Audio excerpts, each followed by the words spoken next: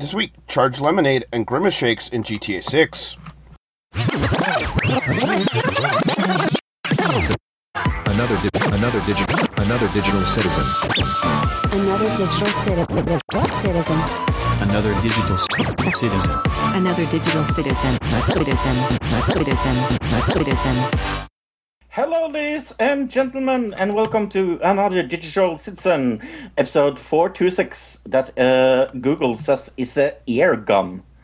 Thank you, Google. And with me I have Luke, and he shoots. Yeah. Hi, Fro. Hi, everybody. I shoot. What is it? It's an air gun? What does that mean? Oh, like a BB gun? It's a 426 is a air pistol. A pistol? Okay. Yeah. It's a CO2 driven air pistol with a 15 magazine. You can have 15 bullets in it. BB guns. BB gun. All right. Sure. I'd never heard of that, but I'm not surprised I haven't heard of that.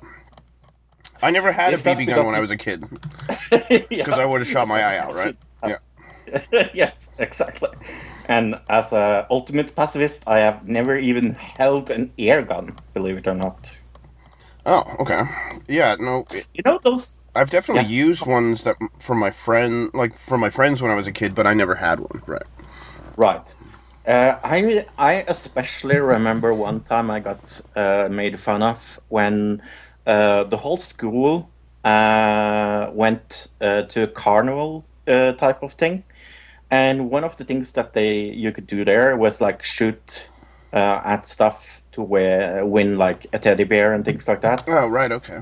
You know those silly. Is it like shoot out the star, that totally impossible game that nobody can win? Yeah, okay. Yes, exactly that one. And I was like, nah, I don't want to hold a gun. I'm a pacifist. And everybody's like, oh, what a pussy. I was like, sure. Was it Mark Rober that did the Mythbuster type thing on that game? And he was like, this is... Because once you get like it out, then the little parts that are left over, the BB will go straight past him without breaking it. Right. It's like, Yeah. I remember when I was a kid, though, the rule that you could go around and cut it out in a circle, that wasn't a rule when I was a kid. So we used to do that all the time. Yeah. Yeah, because you're not allowed to do that anymore, right? No, I think they figured out that kids were smart enough to do that. Yeah. They were like, nah, you can't do it that way. Exactly, they had to make that rule up. Because I remember doing it, or maybe it was just like the fairs I went to as a kid were different than, that's possible also. But I think it's been changed over time. Do you remember what you could win? Shitty stuffed animals that are worth, like, what? Less than $1 for sure. Probably less than 50 cents. Yeah. And the game was like $5. Yeah, at least nowadays it's definitely like $5. Back then, who knows? It was probably like $3 or something. Yeah. Have you ever shot anything else but a BB gun, like a real gun? Oh yeah. I grew up in the country, so yeah. I've never gone hunting. I've never shot any animals. I've never done that. But just going out. Only humans. Well, humans are animals. They're the deadliest game. No, I just shooting cans and shooting, things like that more than anything else. What is the biggest caliber you have shot with? I don't actually know. Maybe like a 30-06, which is like a pretty heavy-duty, like, hunting rifle. Yeah. I've seen someone, I've been beside someone that has shot a Glock. I think a 30-06 is much bigger than that, but yes. Oh, okay.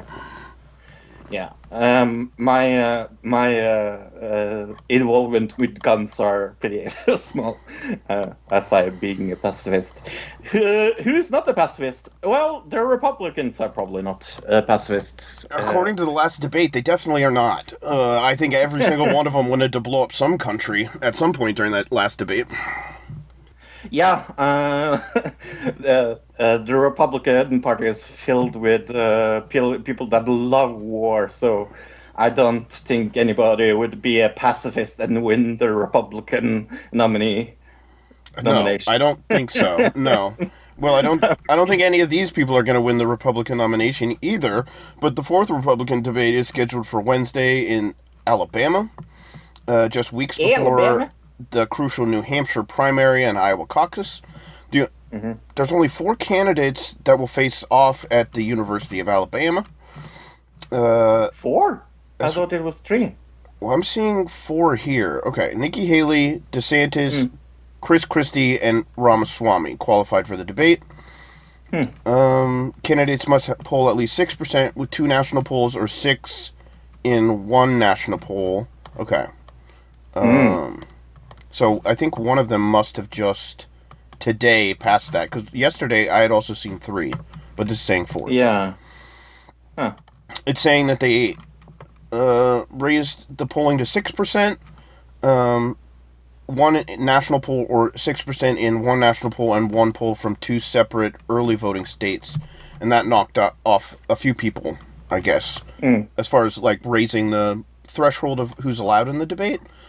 So yeah, that's tonight.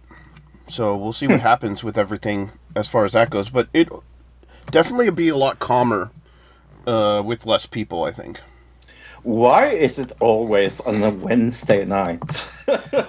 They clearly planned it that way because every single one of them is on a Wednesday night. Like, I know, it's so fucking weird. It's like, do they know we're going to talk about it, so we need a week to like... I'd rather talk about it the day afterwards, to be honest, if they would do it on a Tuesday, but... Yeah, me too. Who knows why they picked Wednesday? That doesn't even seem like a day where people... Maybe it's because they know that's a day where people aren't going to watch it. Maybe that's what it is. Because, like, if you wanted people to watch it, you'd put it on, like, a Friday or the weekend. Or, right? You know what I mean? Yeah. A Sunday afternoon debate. That would draw a lot of people. I don't think... After church hours. I was going to say, if it's during church, I don't know about that for the Republican Party. After church hours. Yeah. Then. That would be fun. But yeah, who will not be there is George Santos. Yeah, he's out. George Santos expelled. He's out. It says here the House voted last Friday, that the Republican George Santos of New York, after an ethics report of his conduct, heightened lawmakers concerned about his scandal-plagued future, Santos became the 6th member of in the chamber's history to be ousted by colleagues, the 3rd since the Civil War. Okay, that's been a while. Wow, I thought that was yesterday. The vote to expel was 311 to 114, easily clearing the 2/3 majority. House Republican leaders opposed removing Santos, but obviously, according to that, in the end, 105 Republican lawmakers ended up siding with the Democrats to expel him. So that is a lot. I am actually a tiny bit surprised. Well, he is a complete fraud. It makes them look bad if they're going to be like, yeah, we'll just keep this guy around because he's on our side, right? It's right. Yeah. Yeah. It's incriminating on them. Not only that, maybe some of these people just don't like him. There's that possibility also. Well, yeah. Yeah. The only difference between him and all the other cuckoos on the that right side is that he got caught with his pants down. Not literally, but figuratively. I watched a CBS special today, actually, about like all the fucking things he had done, and I am so fucking surprised about how much he lied about, like from everything from like being Jewish to his mother dying on 9/11. Like, Jesus Christ, how much can you lie? Yeah, it was pretty weird. Jay Aubrey put out a doc about him like 2 days before the vote. Yeah. So I'm wondering if he was like, oh, I better... Because the vote had been announced. So I'm wondering if Jay Aubrey was like, oh shit, I'm already researching this. I need to get this doc out now before something changes and I have to redo the whole thing. Yeah. Yeah, a really good doc, by the way. Thanks for saying that I should watch it. Yeah, really, real good. Interesting stuff there for sure. It goes right up to the point where he gets expelled, but it doesn't go into that because it came out before that. There is another documentary by HBO already in the works about George Santos. Okay. Or it's at least a movie. I don't know if it's a documentary. It could be like a kind of a hit piece movie on him, possibly. But there's some kind of movie in the works already at HBO about George Santos. I know that. Yeah, I bet he run to his nearest Panera Bread place and took a lemonade and were a little bit surprised that he didn't die on the first try. I'm sure he is not very happy about this. Well, you could ask him to do that on Cameo, because apparently this week he also got on Cameo. I saw so that. if you want, just say, hey, Fucking George Santos, hell. I'm going to pay you if you go get a Panera Bread charged lemonade and drink it for me on my Cameo. Yeah. Yeah, and drink 6 in a row, please. Maybe Panera will pay him to do, because you can do that thing where you pay for advertising on Cameo. Yeah. Oh, that would be so fun. It might be better for their... Do you think that would be better or worse for their brand than this article we're about to read? Killing George Santos? No, I was saying having him be their spokesperson. He'd be like their Jared. Yeah, I mean that's the first thing I was thinking of. It's so weird. Subway has been trying to push that away for the longest time, and the first thing I think of is Jared. No, I don't think that would be good branding. Yeah, probably not. But like I said, their brand isn't doing that well because the fast food chain Panera Bread has once again found itself in a lawsuit based around its highly caffeinated charged lemonade drink, which we talked about, a few months ago, I want to say? I want to say 3-4 weeks ago. Yeah, maybe a month. Yeah. Not long ago. For the second time this year, action has been filed against the restaurant alleging the lemonade drinks caused the death of a customer who consumed them. It was filed Monday, alleging that a 46-year-old man, I'll just say that, of Fleming Island, Florida, suffered cardiac arrest on his way home from his local Panera, where he drank 3 charged lemonades. Right. Yeah, and they said the limit would be 2, right? I remember reading when we first saw this that it has more, one of these has more than 2 Red Bulls, is what I remember. Right. Yeah. And I think they had a little sign that said max 2 a day or something like that. So, but 3 is quite a little. I mean, that's not a lot over the maximum. Well, yeah, and it also depends on how quickly you consume it. If you just was pounding them. The other thing, this person had intellectual disabilities and a developmental delay, so they didn't really know what they were getting themselves into, possibly, also. Right. But then the question gets, is it the store's fault, or is the people that should take care of him what I said, fault, or...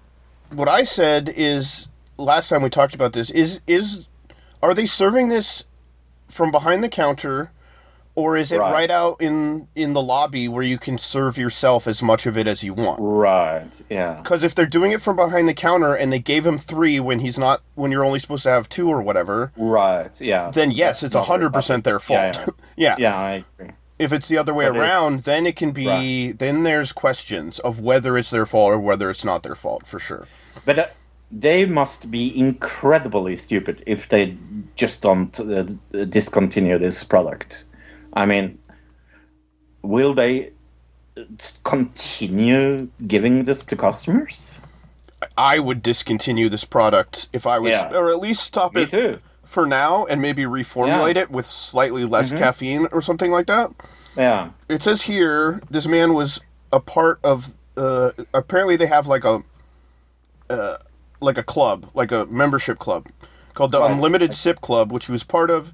This membership allows patrons with a subscription to free refills of drinks at no cost. Okay, so if it's refills, it has to be in the open.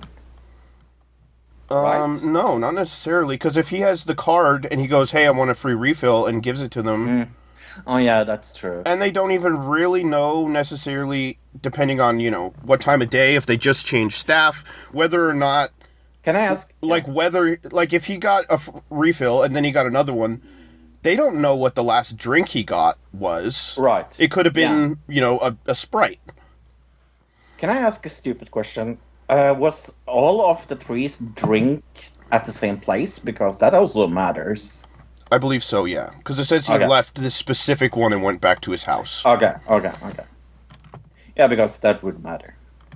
Yes. Yeah. Yeah, it says he suffered cardiac arrest on the way home from his local Panera, where he drank 3 charged lemonades. Yeah, so, that says all at the same place to me. So, what I think happened is George Santos went to Panera, got some charged lemonade, he put it down his body, and then he got crazy on caffeine and become the Disneyland trigger. That's what I believe happened with George Santos. He may even lie about that and say it was him, just to get some weird internet clout. Public, yeah. Oh, that's a good question. Do you think because they say all media is good media, do you think people that didn't know Panera Bread was a thing would go, oh, I'm definitely going to try that lemonade right now? Do you think this will actually help their sale? There is a weird thing of products, at least, I don't know if it still is, but there's the, this is so bad you want to eat it thing, the Heart Attack Grill in Las Vegas. Yeah, exactly. Yeah, it's that same kind of marketing. It's so bad that people want to try it. You have to try it, yeah. Right. There is that, I suppose. But yeah, this didn't... I think it is so funny because he went to the small world. It's a small world, right? It's a small penis after all. That was in my head. Right? That would be so funny. This guy, last week, a man was arrested after stripping naked at Disneyland. Just after 1:30 p.m., officers responded to a Disneyland... 1:30 p.m.? Yeah, I'm guessing this guy was on drugs, but responding to Disneyland to assist the Disney security with a guest who removed his clothes and was naked in or near the Small World attraction. Upon officers' arrivals, they arrested the 26-year-old man for indecent exposure and being under the influence of a controlled substance. Oh, yeah, the controlled substance was probably the Panera Bread charged lemonade. It's possible, or interacting with some other medication. The Disneyland Resort representative told Deadline that the man got off the attraction while it was in motion, and park operators stopped the ride when they became aware of the situation. Yeah, there's videos of this out there, and there's people in the background just yelling, get in, what are you doing? People just yelling at him, basically. Obviously, it's Disneyland, so there's children all around, which is, the worst part of the whole thing. Other than, he clearly just had, a bad trip, is what I'm guessing. Mm-hmm. Who knows what he was on, but it is a funny thing. I think it makes it even more funny that it's a small world, right? I think that makes it even more funny. But that's me. He was tripping, and all those little, the little kids on that ride that are dancing and everything. They were totally living and talking to him and being hey, come join us. It's the German part, and they're we got sausages and beer for you. Yeah. Also, I think it's kind of funny that I know that song without being fucking on the ride. Never been on the ride. I've been on the ride, and number one, that song is super annoying by the end of it. It's so annoying. And it's that he's in the water of it and stuff in this, and I've been on that ride, at least when I was on it. There's trash floating around. The water is gross looking. It is not a nice looking. It's not water that I would want to be in. It's it looks like a sewage drain or something. Well, at least we can say it was not Ron, even though it sounds like he's outside in this thing that we will listen to. Maybe he was at the bus stop going to Disneyland. Tron, don't go to Disneyland. Don't do it! Hello, this is Tron, but Tron tells the truth from Bergen. For the last 4 or 5 months, I stayed out of Facebook. The only social media I've been on is Twitter, sometimes LinkedIn. After the election in September, I had to get away. I was tired. 30 years of politics has been annoying and dragging on. It's been horrible, really. I lost everything. I invested everything and was put out in the cold. I became a father in June, so with all those thoughts in my mind, I just had to find myself, see what I can do, what the future brings. You can call it the midlife crisis, but I'm not so sure. After I got away from Facebook for so many months, I really found out that Facebook is not places where you have your real friends. It's okay. It's nothing more. It's more like how you want to show yourself, how you want to lie to the world about yourself. But I haven't missed it. But sometimes I feel like the whole world that I had is disappeared. Where are all those people I knew? Where are all those friends who once supported me and I supported them? Where are they? It's like when you're not on the social media, you cannot take up your phone and say, "Hi Tron, how are you doing?" Or send an email, SMS like you used to. We have more ways of communication than ever, but we still not have the ability to not talk with each other if you're not all in the same place as everyone else. We had opportunity and we don't use it. When I was a kid, calling long distance was expensive. In Norway, we used to call people on the other side of the country after 5 o'clock because then it was cheaper.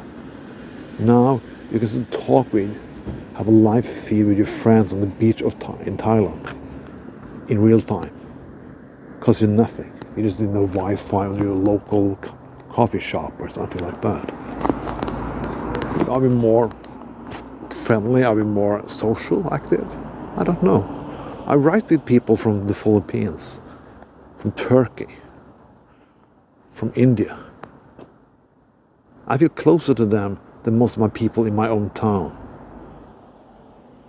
That's not because of social media, just because those people are also lonely. They are lonely in countries who have way more people than most countries in the world. But we're still lonely. We're still hidden. We're still not there. I'm going to open Facebook again and see how the reaction will be and how I will react on it. But it is sad, really, that communication between people have come to this. Maybe that's what's wrong. Before, when terrible things happen in the world, when you need to have a 24-hour news cycle, people really cared. There were more people who thought about how people had poverty and war and so on before. But now, when you have all the reasons we can't do it, and we have all the news about it and knowledge about it, we don't do anything. We sit down being angry and being lonely, just trying to be where everyone else is, and where we can be dumped and be cancelled. Maybe Facebook isn't the right place. Maybe social media isn't the right place at all. Have given me some joy, but I'm still as lonely now as I was during 2 years ago. The pandemic was nicer because that brought people together. Now, when people are out of their houses and we can't come together, we are more alone than ever. This was Tron with Tron Tells the Truth. Have a nice day. That was our outgoing reporter, Tron, with the truth. Yeah, our on the streets reporter, apparently, yeah. Yeah. I think he's right about the 24-hour news cycle. I don't think I don't think he's the first person to say that though either. Is that like right? yeah. The thing about the 24-hour news cycle is they always have to find something to put on there, and so it can what it can cause is over-examining, over-explaining things that don't need to be explained that much. Or, like, focusing on things so much that it diverts attention from actually important things also, right? I agree, yeah. Mm-hmm. Well, you gorged. Is that what you call it when you really, liked a show? You gorged? Is that the saying? I don't think so. You binged? But gorged and binge are kind of similar words, I suppose. Yeah, because I would say, if you really recommend something to me, I would say that you gorged about it. I don't think that's right. No? That's No. incorrect? Okay. What would you say then? I don't know. I don't know what the word is for that. Yeah. Maybe that is the right word. Yeah. Anyway, you really talked nice about a show called Bargain last week that I had not watched. You really, really liked it and said, hey, you will like this, Fro. Guess what? I did. Mm-hmm. What a fucking amazing show. Jesus Christ almighty. And holy moly, that was a good show. I have to admit that I was just going to watch 2 episodes and then go to bed. Okay. I didn't really sleep that well that night because I saw all of it. I was so engaged. Oh, okay. Well, that's good and bad, I guess. Yeah. Right? Yeah. So for people that don't know, it's a show about what do you call it? A mafia-like organization that steals people's organs on the black market and sell it to rich customers. And it all of a sudden, in the middle of an auction, they have earthquake, and we follow people from that auction through a story. That is more or less what it is about. Mm-hmm. And the acting and the special effects and everything about it is fucking amazing. Yeah, the set design is even really good because it's pretty hard to make a disaster area and have it look also be what's the word for it? Interesting. Stylistic, yeah. Yes. And holy moly, especially in episode 2 when she dives into the pool. Mm-hmm. That scene just got me. I was like, okay. I'm sorry, Luke. I didn't like this show. I loved it. There was also some symbolism there because at the beginning she's at the top of this whole crew. She's she's second to the top. She's right, and then the head honcho. Right. Well, second to the top to the head honcho, and then at the end of that episode or the beginning of the second episode, her diving down to the bottom of the building is almost like a symbolic of her going, losing that status in her life. Yeah.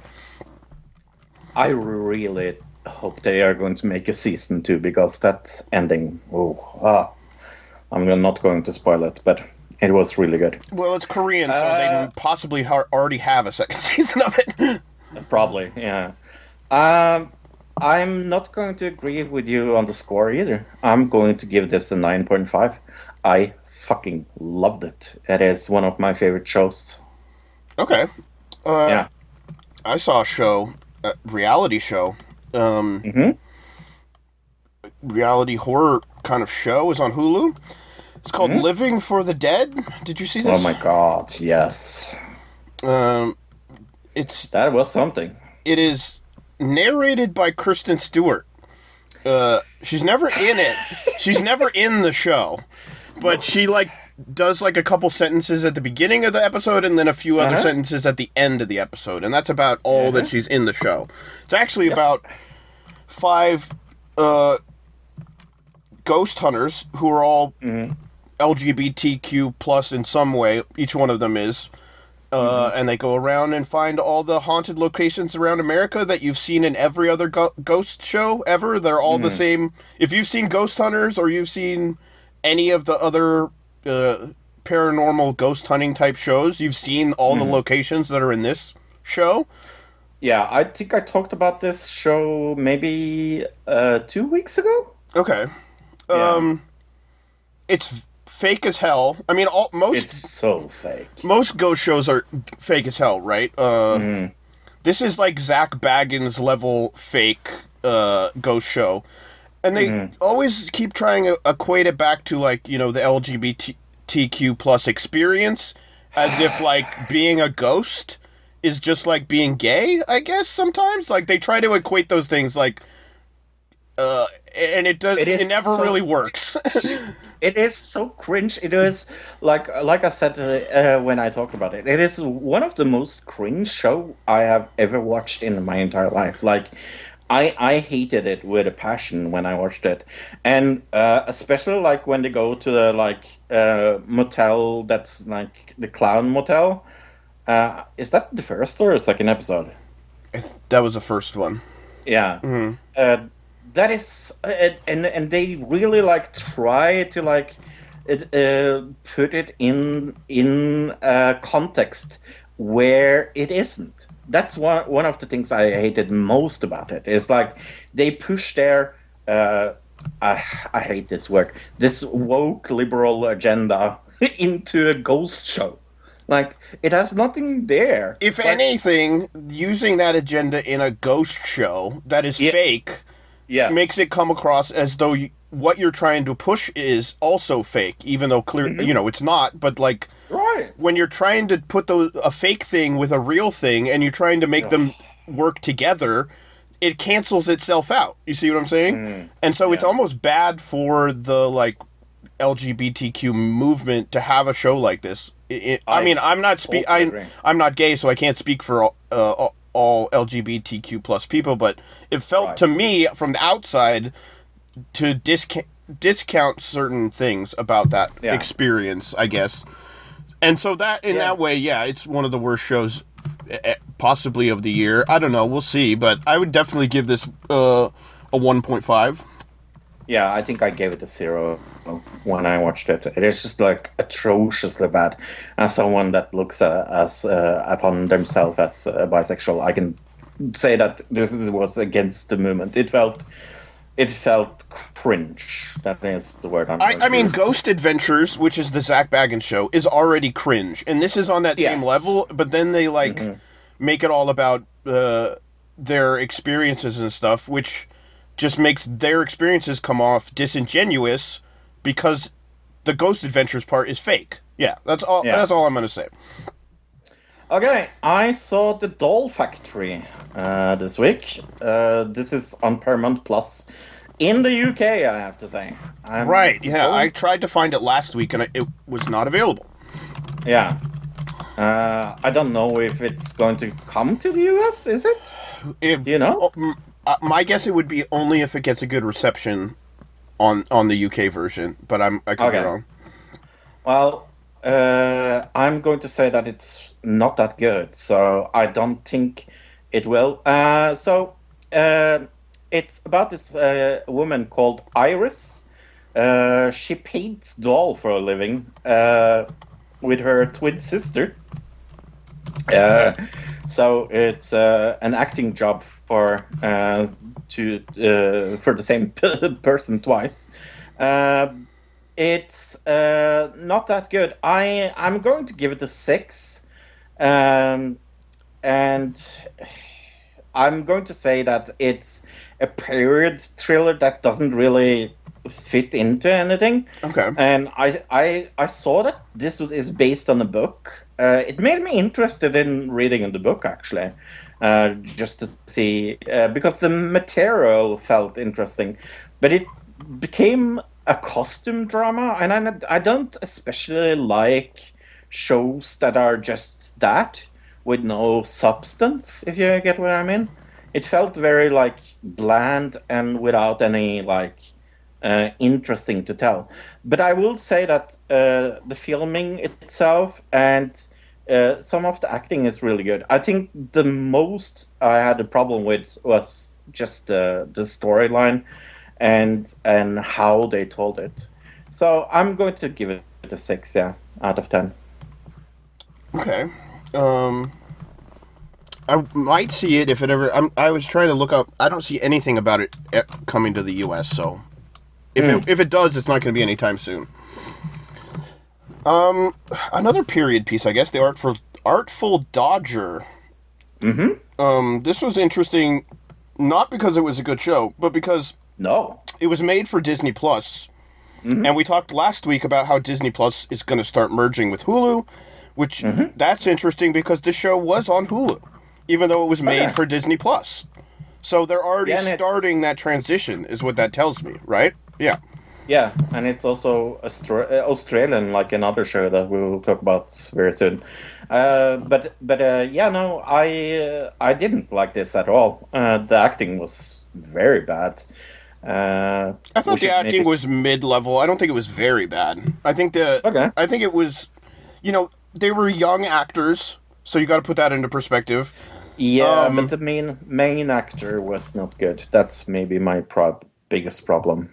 I don't think he was terrible, in the sense that I've seen much worse. I thought the show itself was, if you haven't read Oliver Twist in the last, year, you're going to kind of be confused as to some of the storylines. Because you really have to know every character from that book, which, over the course of the first episode, I kind of, started to remember stuff, because I hadn't read that book since I was in, middle school or something, really long time ago. Right. Yeah. And so, it's one of those things where you really have to understand the original Oliver material. Yeah, or maybe go watch a movie version of it before you see this or something, because it's based off of that, but it's a character that's barely really even in Oliver Twist. It's he's not a main character, the Artful Dodger, and so it's a spin-off that strangely goes in a weird direction of him becoming a doctor. Right. Yeah, and it's the story itself. He gets a gambling debt. He's a doctor now. His old the guy Vagan, who used to run the squad, the Oliver Twist children squad of robbing people, comes back, and they work together to try to get his debt paid off. As at the same time, he falls in love with the rich woman. Yeah, there you go. Of course. That whole concept is pretty, blah. The costume design, I don't really like this time period, but some people do. It felt, very a little bit So overall, I don't know. I'd probably give it probably a 4.5. Yeah, I gave it a 5. In the middle, it felt. I think the Doll Factory was a tiny bit better, but I had the same problem with this as I had with the Doll Factory, that I don't really like costume dramas, and I don't like boring costume dramas. So yeah, no, I gave it a 5. It's totally watchable, but I'm not going to bother more than 2 episodes. Okay. Yeah. Okay, let's talk about another Australian show, Paper Dolls. This is on Paramount Plus. More dolls, okay. Yes. This is a show that I watched and I thought, this is something Luke will fucking hate with a passion. Okay. What's it about? Because it's a music show. And I know that you love music shows where there's a lot of singing. It's a musical, or it's a show like American Idol type music show? No, it's about this fake pop group called The Hallows. Okay. That are in this competition like Popstar or Idol, and it's about how they want to be in the spotlight and their pursuit of pop stardom and fame, and it follows the rise and fall of this manufactured girl group. And it contains a lot of singing, so I'm warning you. Well, that doesn't mean I wouldn't like, because that kind of show I might like more than I would like a musical. What was that Amazon Prime show? Daisy Jones? Remember that show? I liked that show, and that was all about. True. And they played music on that too. I just fast forwarded through the musical bits, and then I liked it. Yeah, but that's maybe a lot of the problem. You will not watch a lot of this show then. There'll be a lot of fast forwarding happening. Okay. Yeah. You will be done with the show. But I liked it. I think the filming was really good. I really like the acting in this. Very cool filming. It reminded me a little of Euphoria sometimes. Okay. With the filming, but other a lot of fake penises happening. No. Okay. That was Euphoria. That was the Idol. No, they did that in Euphoria too. Oh, they did that in... Yeah, because it was a bunch of young people, so they couldn't show their real penises, so they put fake penises on them. Yeah. Okay. Yeah. Mm-hmm. But yeah, no, I'm going to give this a 7, but I will say that I don't think you will like this, but I did. If you were an actor and they're like, hey, we're going to put a fake penis on you for this scene, would you go up in size? Yes. Or do you think they were allowed? Were they like? Did they have to make a mold, or would you be like, "Hey, can I?" You know what I'm saying? Like, can I get a 90-year-old big penis, please? Right, just dangling balls, just huge like old man balls, please. That's just what wrinkly and hanging. Yeah, no, I don't think you would. A reality show that came out a little while ago. Let me see when. I don't know when this came out. October? Okay. So not that long ago. Rachel Ray show. All right. So, you know, Rachel Ray, she's a chef, right? Yes. This is a home renovation show. Yay! Called Rachel Ray Rebuilds. Well, exactly what I need. I was much more worried that she was going to be way involved in like building the house or like fake building the house. You know, they do that where they like come in and use a hammer on one thing and then pretend that they did something. But no, she actually kind of stays out of it. She is like the host mostly. So what it is they go to somebody's house who was destroyed or like damaged severely by a natural disaster. So tornadoes, floods, fires, you know, that kind of thing. And they do kind of like a home improvement thing where they redo their house, right? What was that old ABC show where they like made a new house for people? Kind of like that. And she mostly just host it, and then occasionally she'll like put in some like interior design ideas or whatever. Not really anything serious. But what she's really involved in is when they do the reveal of the house and they go, "Oh, look at our new house." Then Rachel Ray comes in and makes them a really nice dinner for their first night in their new home, which is kind of an interesting concept because they bring their whole family and they all sit around the table and talk about... What I love the most, a cooking show and a fucking renovation show. And a renovation show put together, right? Yeah. They don't actually show you like any of her cooking. They just bring out the meal and then it's like a discussion around the table. Oh, yes. So she totally made it. So she really isn't even barely involved in the show itself. They just wanted to put her name on this renovation show. Yeah. I don't know. It was, you know, a crappy knockoff of a lot of other renovation shows. They just slapped Rachel Ray's name on it. It's definitely like a 3. A 3. Okay. I saw A Completely Ordinary Family. You had seen that like 2 weeks ago? Okay. I think the Swedish show, right? Yeah, is that what it's called? Yeah. It's called that in Norwegian at least. Okay, let me look at what it was called in American. Continue. Yeah. So this is it's an ordinary family where everything is perfect. Then there's a murder, and the family kind of has to protect one of their members, and it goes awry.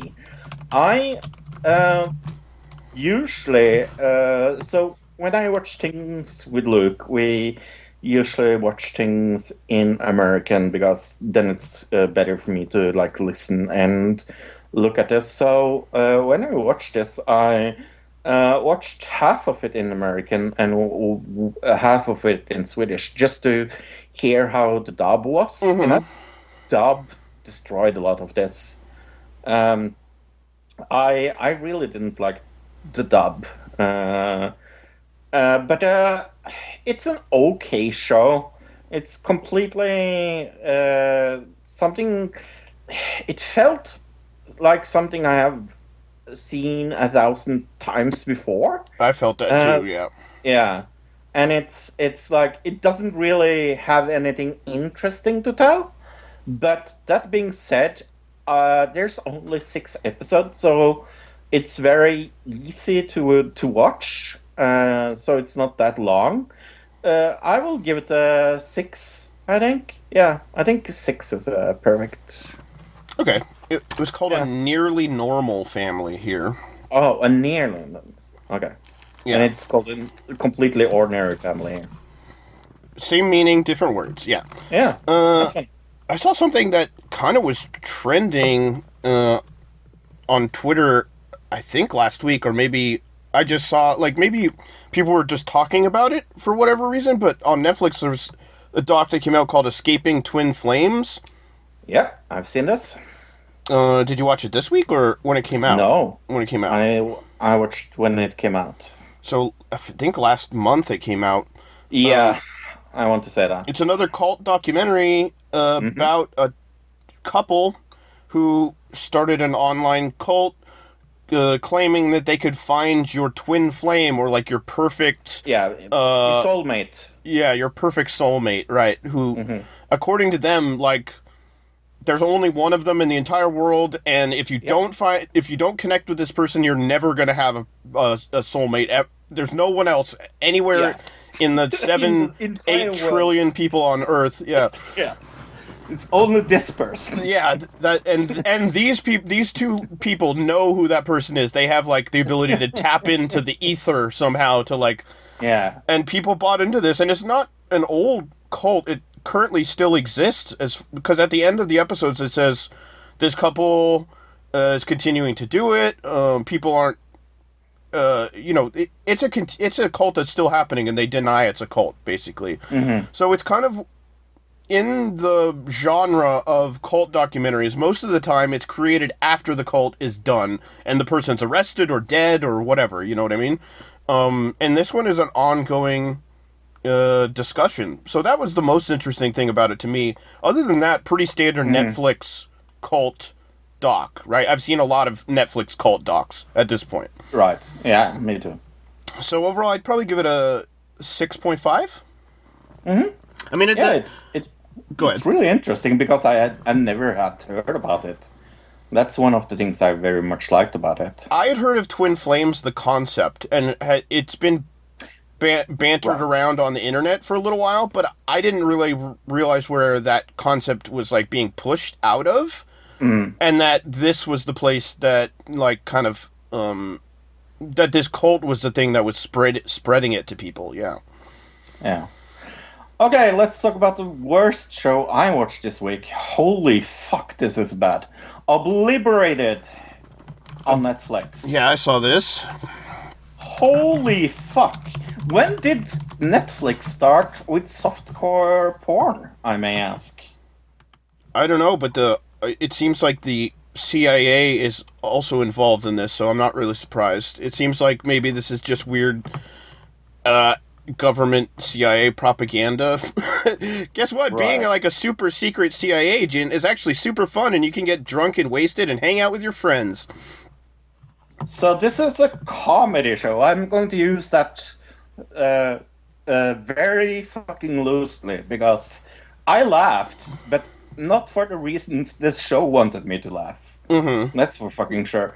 It's about this special group in the FBI, CIA, whatever. It's got to be like a CIA black group who like takes out, takes out people who other people can't get to. Yeah. Right, and they are in this. They are going to save the world in Las Vegas, and then they celebrate their winning, and then a real threat starts, and they have to be sober and save the city and the world. There are more sex in this show that I have seen in some softcore porns. I really, really, really don't fucking understand this show because it is atrociously bad. I don't think I have seen something this bad in quite a while. I think this was on the same level as NCIS Australia. What was it called? Sydney? NCIS Right. Sydney? These were on those. I think it's worse. I think these were on the exact same level of quality. Okay. Yeah. Okay.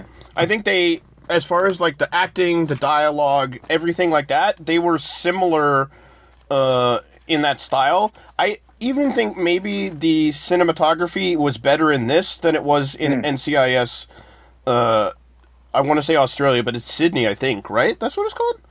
But did we need those sex scenes, like, all the fucking time in the show? I mean, that's just a new thing about TV and movies, is, like, you have to show dick in, like, everything now. It's just, And breasts. Yeah. Oh, holy fuck.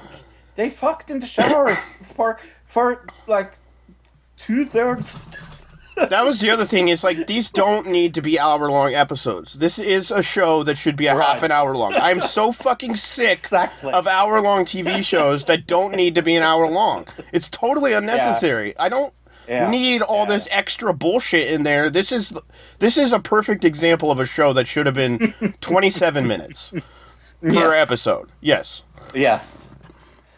But yeah, no, it is one of the worst things I have ever seen in my entire life. I hated this with a passion. I'm going to give it a 1. I would give it a 2.5. Okay.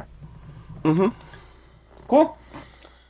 The last thing I saw was on Max, formerly known as HBO Max, called Bookie. Mm-hmm. Me too. That is the last thing I watched this week. It's got Charlie Sheen in it, but only in the first episode. For 3 seconds. Yeah. I was glad to see Jorge Garcia from Lost. He was the Uber driver in this for a minute. But the main character is, what's his name? It says here, Sebastian Maniscalco? Scalacco? Yeah. Yeah. He's the main character. Omar Dorsey is like his sidekick.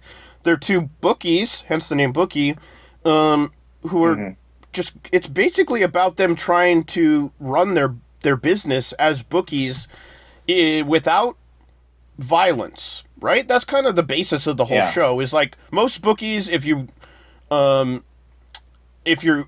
lost a bunch of times and you owe them a bunch of money, they're going to break your finger or break your leg or whatever, or kill you. But this guy's like... I'm a bookie who doesn't do... I'm the good guy bookie, kind of, right? Yeah. Yeah, and it also has Omar Dorsey in it as his companion, I should say. Yeah, I said Oh, you did say that. Yes. I know the main guy as a comedy guy, like he's a comedian. Yeah, he's a stand-up comedy guy, yeah. Yeah. Did you think this was funny? I thought it had funny parts.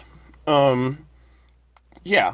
I thought it was more of a action drama than it was a comedy, but it had funny parts. Yeah. I like the part where they get robbed. That part was funny.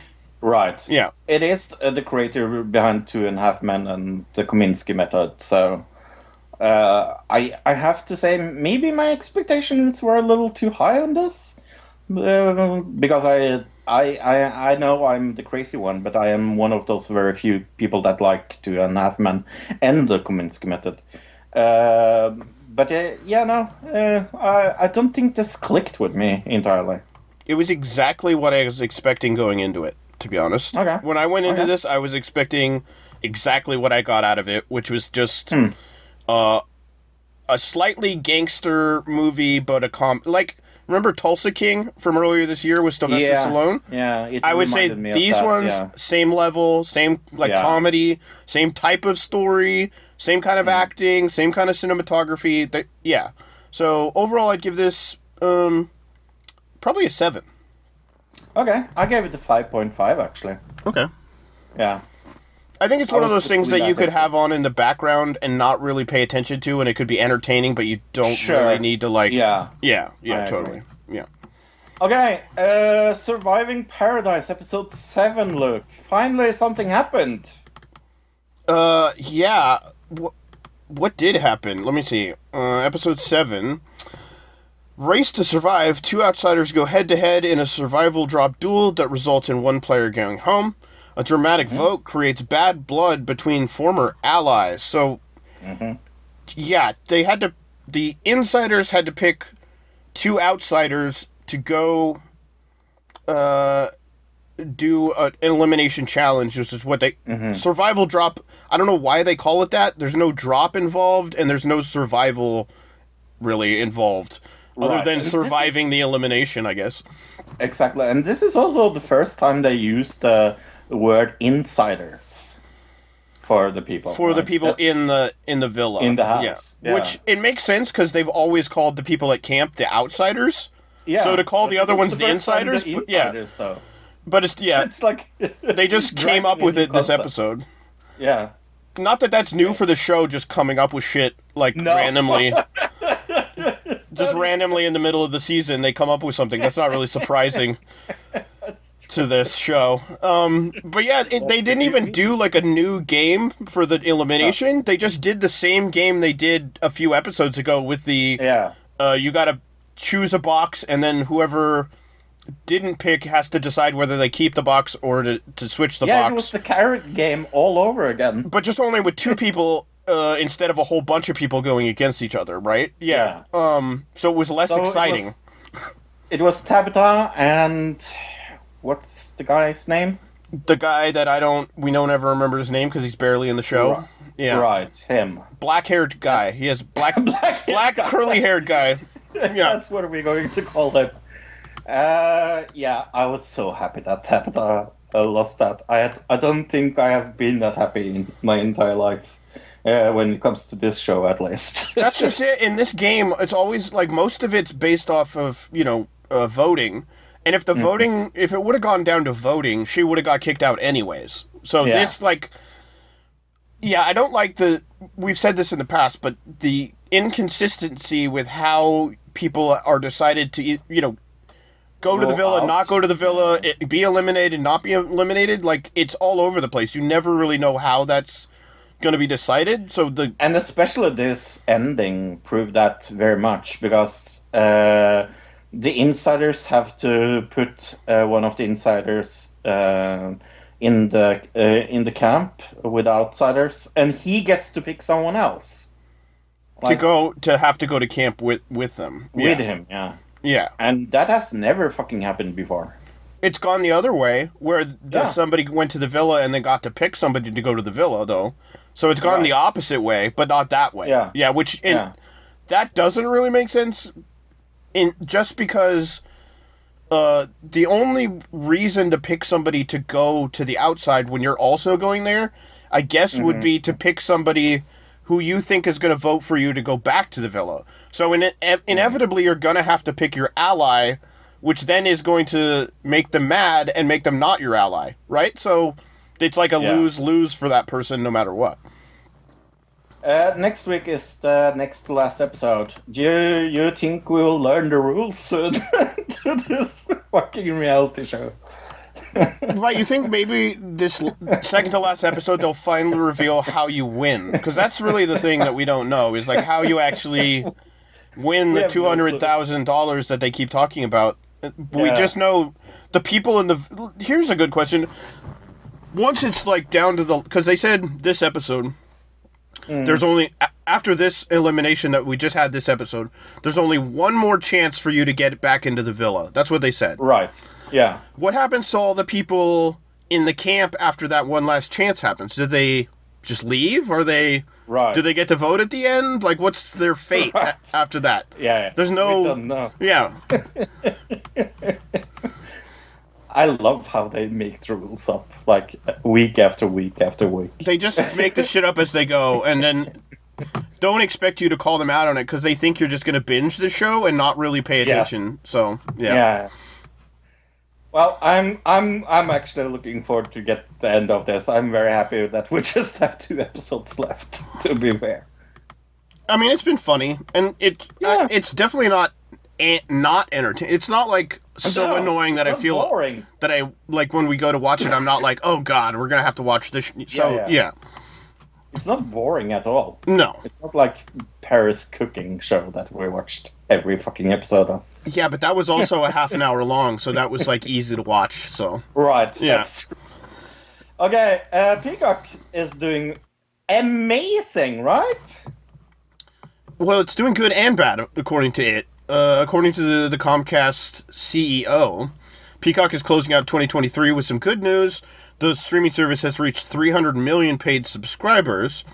They boasted about Peacock's growth over the first 3 years during a UBS Global Media and Communications Conference, saying 30 million paying subscribers for Peacock now. Switching gears, that's roughly $10 monthly, and it's only been 3 years. Okay. But what it's saying also is that there's a loss of 2.8 billion within that time. Yeah, that's B with a billion. That's not unusual though. Like Netflix lost money for like 15 years before they ever made any profit on their. True, yeah. That's kind of the model of these businesses, is to lose money until they finally make money. That's always like that was Twitter's business model. That was all these startup internet companies have. That's always been the model, and they're just following it the same way. They just have the backing of Comcast and NBC Universal, so they don't really have to worry about it as much. They have a lot of money to go on. Yeah, exactly. They're not worried about this money. They'll find a way to get it back. Yeah, because another company that's making a lot of dough is Spotify. But Spotify cuts more than 1,500 jobs amid rising costs. The music streaming service blamed a slowing economy and higher borrowing costs as the latest rounds of redundancies at the tech company. The founder and chief executive Daniel X said that deciding to cut 17% of its workforce and the third steepest round of redundancies in 2023, the company faces pressure from investors. That's why they did it, I guess. Act told employees they would receive a calendar invitation within the next 2 hours from HR for a one-on-one conversation if they were to be affected by the cuts. That was like over the weekend. And then, so what does that mean for Spotify, I guess? It seems like they're doing it because of investors, so I would guess they're probably going to start cutting other things, or maybe even raising subscription fee. That's a next kind of move if we see that they're actually if there's problems. Yeah. Like with the actual company. Yeah. I went to Audible and I went to their search menu and I went Spotify. Do you want to hear the top 3 books about Spotify? Okay. Spotify Profits 2.0, Music Marketing and the Business Strategies for a New Singles Economy by Chris Greenwood. And then you can get Spotify. Como una startup sucediendo la balano por el demiano del audio Apple. And then you can get Spotify Profits, how I got 100,000 followers and 12 million streams marketing by music on Spotify. And you can get all those books on audibletrial.com/ADC. That's audibletrial.com/ADC. Okay, then let's talk about some movies. Yeah, I watched a Norwegian movie, in quotes. It is called My Norwegian Holiday. And it's a Lifetime movie? Question mark? I don't know. Let's check it out. My Norwegian Holiday. All right. So it's American? It's not Norwegian? Yeah. It's directed by David Mackay. Hallmark Channel. Okay. Hallmark. Okay. All right. But yeah, no, this is funny because one of the things I like the most about this movie is American actors pretending they being from Norway, because especially when they are like trying to imitate the Norwegian accent. Sure. For example, David Elsendorn that plays Henrik Strom. That is so funny because he's very trying to talk like this, you know. So he's like he's an American who came from Norway, but probably was born in America. Just happens to have Norwegian like ancestry or something. Ancestors, is that right? Yes, okay. Yeah. And it's so funny, like listen to they have some Norwegian actors in it, but most of them are like Americans. The main actors are American, yeah, and then like the side characters are probably because it's filmed in Norway, I would assume. Yeah, okay. Yeah. So it has actually a 7.6 out of 10 on IMDb. Look, I loved it. It was very cute. It was very it was fun for me to see something Norwegian on American television. I'm going to give it a 6.5 actually. I'd say it's watchable. It's harmless. I think you will like it actually. Okay. I probably would not. It's a Hallmark Channel movie, but yeah. Is it like a Christmas movie, or is it just like Yeah. Okay. No, it's a Christmas movie. I would assume. So they're like probably one's wearing red, one's wearing green on the cover, and then... Oh, you have no clue. And then there's snow on the ground in the background. Yep. Right. Yeah. Yep. That's not like any other Hallmark movie. Let's see, what did I see? Oh, this is definitely also a Christmas movie. Candy Cane Lane.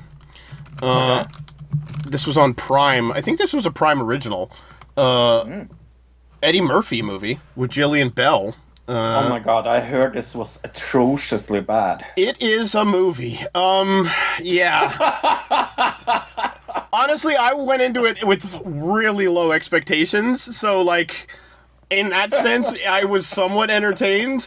I was expecting it to kind of be more the Santa Claus with Tim Allen kind of style, like that, which this was more of like a family drama comedy where the family have to get together to fight back against the evil elf that escaped the North Pole and now wants to destroy Christmas kind of movie. Yeah.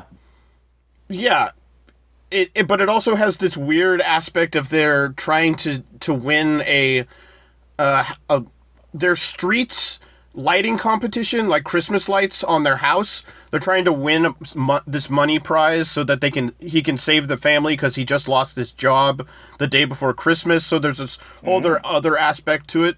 It's very bad, very cheesy, but at the same time, it doesn't take itself seriously at all. So it kind of redeems itself in that it knows that it's trying to just be a goofy, bad movie. It's not trying to be a serious I don't know, Christmas film or whatever. So in that sense, it's kind of feels Hallmarky. It feels a little Lifetime Channel. I'd give it a 4. Okay. Yeah. I saw a small independent movie that nobody has heard about. Martin Scorsese's new movie, Killers of the Flower Moon. The what? I've never heard of that before. Yeah. I didn't hear like it's insanely long or anything. Yeah, it's 3 hours and 28 minutes, look. Good God. Good God, indeed. It has Leonardo DiCaprio, Robert De Niro, Jesse Plemons, Lily Gladstone, John Lithgow, Brendan Fraser is in it. Mm-hmm. Yeah. Holy fuck, I love this movie. I love Martin Scorsese movies when they are good. Yeah. I think it is one of the better Martin Scorsese movies he has made in years. I really, really dig this movie. I think this will get a bunch of Oscar nominations. Oh, I already know it for sure, 100%. Yeah. And it is so cool to see him like getting back to like that area of the period. Yeah, it's when oil was discovered in Oklahoma in the 1920s. Okay. And it's about when some Native Americans get killed one by one, and then the FBI steps in to unravel the mystery. It's based on a book. I bought the book right after I saw the movie. It didn't feel 3.5 hours long. I think that's because of Martin Scorsese knows what he is doing. It's also an R-rated movie, so it's very like it is very violent, and it the screenplay is actually by Eric Roth and Martin Scorsese, and I love Roth when he's really good at it. So yeah, I'm going to give it a 9.5 look and recommend it very much. I'm looking forward to seeing it, but also not, because I don't really like the time period, and it's insanely long. Right. I'm like, I want to see it, but I don't want to spend 4 hours of my life doing it. Right. Yeah. I can understand that, but I like that time period. Like I dig it. Yeah. I really thought about where if you're going to like it or not. I don't know, to be honest, but I very much enjoyed it. I think it's one of those movies that I'll appreciate the like craftsmanship, but not really enjoy it. Yeah. Yeah. This one that I'm about to talk about is neither of those. Exorcist Believer. I have heard this is atrociously bad. It is very bad. It has 22% on Rotten Tomatoes, so whatever that says. It is... Are all Exorcist movies just propaganda films for the Catholic Church? They kind of are, aren't they?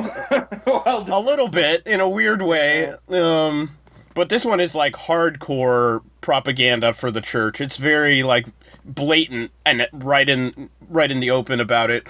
It's about two little girls who disappear, and then they're found in a barn 3 days after they disappear, and strange things start to happen. So there are two little girls who have to be exorcised in this version of The Exorcist. And they're kind of a prequel, right? They're kind of connected. Is it? I don't actually know. I heard it was a prequel. It might be, but I don't. Okay. Well, no, because I don't think so. No? Okay. Because I'm pretty sure.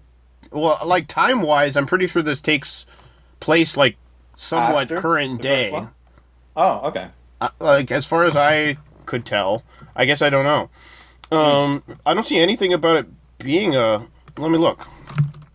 I listened to a movie podcast. Maybe I heard it incorrectly that it was a prequel. I haven't seen it, so yeah, it like I said, it's based in like current day because they had like cell phones and stuff. Okay, then it's not the prequel. Oh, there's something called Dominion from 2005 that was a prequel. To The Exorcist. Maybe they were talking about that. Yeah, it's possible. Could be that. Yeah. Okay. Anyway. Yeah, no, this is like just very preachy. I guess The Exorcist, the original, there was a lot of talking, but this is like a lot of like exposition and then a few parts where like scary shit happens. Some of the scary shit is pretty scary, so I'll give it that. But overall, it's a very bad movie. It's got to get like a 1. Nice. Yep. I saw a not controversial movie whatsoever this week that has 6.9 on IMDb, and if you read it very quickly, it could be 69, and I would say nice.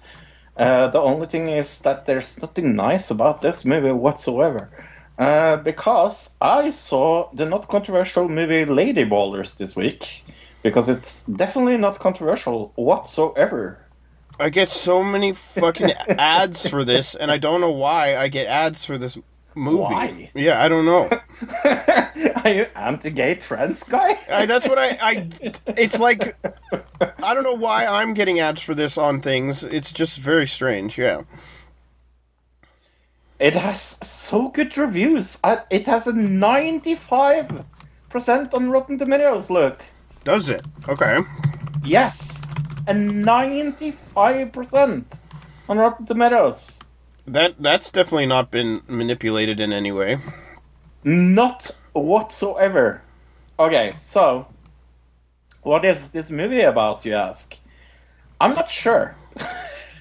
Because I did something I have never done before. I did not watch all of it. I just couldn't. Okay, I'm seeing it's got an audience score of 94, and there's not enough reviews for it to actually have a tomato meter. There you go. That's what's going on there. It's made by a little unknown company called Daily Wire that is not right-wing at all. It's written, directed, and starring Daily Wire CEO Rob Boring. And you know it's good when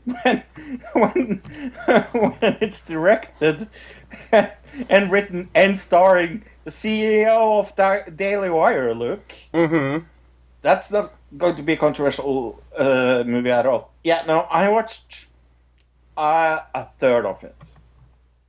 I'm going to give it a fat big 0 and say, don't even watch it. I stole this.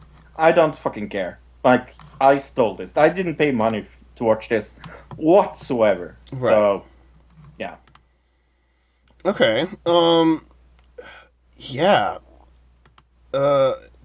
Nobody seems to be reviewing it. And, well, there's two... there's some people... Yeah. Tongue-in-cheek farce. Yeah, no. Everybody seems to hate this, at least as far as, like, actual critics go. And then it's being, like, bumped up by, the crazy right-wingers online. Yeah. Yeah. Let's talk about another thing that's crazy and has a lot of fans that are not at all crazy at all. Marvel fans. It says here, The Marvels, like the actual movie, The Marvels, ends its box office run as the lowest grossing MCU movie. After 4 weeks on the big screen, the comic book tentpole is running out of steam with 80 million in North America and only 197 million globally. There would typically be optimism that attendance could rebound over the holiday season, but Disney apparently does not expect that to be the case, and it won't be reporting the film's weekend box office results any longer, meaning they're trying to hide it, obviously. Yeah. The film isn't leaving theaters just yet. However, the memo signals that The Marvels is not expected to generate notable income during the rest of December. Over the weekend, the movie tumbled to 11th place in the box office with only 2.4 million in its forthcoming outing. Okay, so it's gone way down. The advertising for it, at least here, was not very good because it didn't show you what the movie was actually about in the advertising. It was just like, do you like Marvel? Do you like the Marvel movies? This is a Marvel movie. Do you want to see a Marvel movie? That was the advertising. Yeah. And watch Brie Larson. Brie Larson is in this. Have we mentioned Brie Larson? You love Brie Larson, right? I mean, there wasn't a lot of that in the advertising here. It spread it across the... Like, it had her at the center, but then it, like, showed all the other characters as well. Yeah. And at least the advertising I saw in America, it mostly just banked off of, this is a Marvel movie, you like Marvel movies, come see a Marvel movie. And so the advertising really was terrible. At the same time, nobody really wants... Everybody's burnt out on Marvel movies. That's the other thing that kind of some of these articles aren't really talking about, is like, people just don't want to see a Marvel movie anymore. Yeah. It might have... Like, this one specifically is so off-brand of, like, the main Marvel characters that people are going to see this one less. But also, people just are sick of Marvel movies. Yeah. Yeah. Yeah, no, I think it's so sad because, like, when Marvel movies was good, they were really good. But none of the new ones have been good at all. Like, after Civil War, there was no good Marvel movies, and I stand behind that. It's just repeat of the other movies over and over again. Well, why would you, if you know there's an audience that's always going to come, no matter what crap you make, why would you spend the time and money to make something good when they're just going to watch it even if you make something crappy and cheap? Yeah. Yeah. Okay, coming next week, we'll talk news of the week, TV of the week, movies of the week, and we will do the next to last episode of Surviving Paradise, where we definitely will know the rules, right? And hopefully a whole ton of people get eliminated. Otherwise, none of this is going to make sense. Jeremy round. Let's talk about a small independent game that came out with a trailer this week. Grand Theft Auto 6. It's pronounced something like that. Yeah. I think that's not even the trailer isn't even the interesting part of this week, what happened with that game, because that is true. The leak before the trailer was the really interesting part. Yeah. Of a video of somebody playing what they said was the game on like a projector screen, and they were filming. It wasn't like direct ripped footage, but it was like somebody filming their TV with a camera phone, right? Of the game, and people were like, is that real? Is it not real? Nobody really knew. And then the trailer drops. So the question I'm having, at least I don't know about you, but did they leak footage like that to hype up the trailer, or did they release the trailer because the footage came out? So, what I have heard, and take this with a tiny spoonful of whatever, is that what happened was that youth of somebody that worked with this studio, Rockstar, his son leaked it on TikTok or something like that. Right. Or Twitter or whatever. I heard that too, but I don't believe that. Right. That is the official story. If that's true or not, I don't really know. I don't believe that for a second. Why would this kid have access to the game, the game right now? No. I mean, they wouldn't. This is a game that's been in development for like 20 years practically. Are they gonna give a copy even to like a developer to take home with the possibility of something like that happening? I think they leaked it to hype up the release of the trailer. And like they maybe even were testing the waters. Oh, are people going to freak out if we do this? And like, is there going to be a huge amount of hype or not? And if there wasn't, maybe they wouldn't have released it. But because everybody was like, oh my God, then they were like, oh, it's time. We got the hype on our side. We're going to release the trailer. You see what I'm saying? Like, I think it was all planned. That's my opinion. I have played a lot, and I mean a lot, of Baldur's Gate 3 this week and last week, to be honest. One of the reasons why I got a nice computer was so I can play Baldur's Gate, because everybody's talking how amazing it is. Guess what? They are 110% correct. It is amazing. I don't know how they did it, but every time I play it, it's different, and you can do different things, and it has different outcomes. It is so fucking wild to play it. I loved it. I have absolutely nothing played anything like this before. Like a tabletop game doesn't sound like a good idea to make a video game out of, to be honest. Sure. And it works. It just works. Like I have never been so invested in something. I killed one of my main character in the first time I did it, and in a special way that I didn't do in the second way I played it, and two completely different storylines. That's wild, I say. And yeah, I think it will win a bunch of prizes in the Game Awards that is tomorrow. Tomorrow? On a Thursday? Mm-hmm. Why are they doing it on a Thursday? That's weird. I don't know. But yeah, no, it's in the Game of the Year category where I definitely think it will win. Okay. It is with Alan Wake 2, Marvel Spider-Man 2, Resident Evil 4, Super Mario Bros. Wonder, and The Legend of Zelda Tears of the Kingdom. Oh, yeah. Of them, I think it'll win that then. Yeah. What was that other big game that came out a month or two ago that everybody was freaking out about? Like one of the Elders games. What was that one? I don't know. But there was one other big game that I was like, that might have a chance. That everybody was talking about it like a month ago until Baldur's Gate 3 came out, and then that like overshadowed everything. Starfield? Maybe. I don't know. I don't remember. I'm not in the gaming space enough, I guess. Yeah. But yeah, no, I loved it, and I think it will get a ton of things. I am definitely going to watch it because I love the Game Awards because it's like a combination of like showing new things that's coming and like praising the things that have been, and it always happens with something fun. Like in 2 years ago, it was the meme with the guy that came on stage and said he took the awards for people. I was so weird.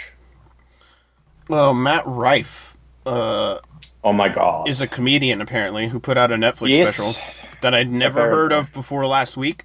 And even last week, I was like, should we talk about this in the Jeremy round? But it wasn't really, it was a thing. Like, everybody was mad about the special last week when we did the show.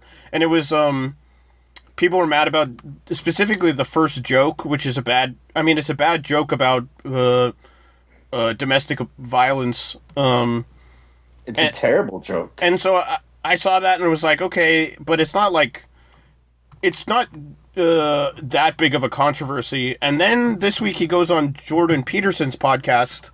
I was kind of like, okay, this guy's really not worth talking about. But then he goes on all these right-wing podcasts basically to prove everybody who was saying all the bad shit about him correct, as far as I can tell, right? Yeah. Yeah, no, I really don't understand. This guy is not funny whatsoever. I have absolutely no interest in watching it. I wasn't going to watch it either, but I mean, the whole story is interesting because apparently he got popular with a female, like a largely female audience, like older, like middle-aged women was like his main audience. And so then he comes out with this special, and the first joke is that, and that alienated his entire fan base, and they turned on him, and then he went right for like the manosphere route, and now I guarantee you he's gonna next special is gonna come out, he's gonna be like, I can't joke about things anymore, comedians can't make jokes anymore. That's gonna be his next special, guaranteed. By the way, the Grand Theft Auto trailer look, it has 110 million views. Oh yeah, and that's just on that one platform, right? Yeah. Holy fuck. That is a lot. Oh, Jesus. That's a Mr. Beast video level of views, yeah. Yeah. The teaser trailer for Fallout came out. I didn't know they made a TV show of this, to be honest. I saw a thing for it last night. Yeah, I didn't know they were coming out with a Fallout TV show either. Is it coming out next year, right? In like in the beginning of the year next year. That's all I remember. Yeah.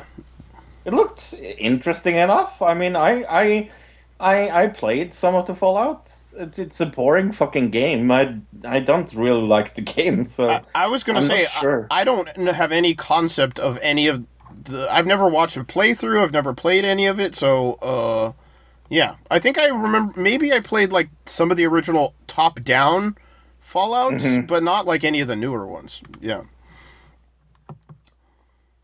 Let's see, what else? I guess the last thing I had... Oh, that we'll talk about next week.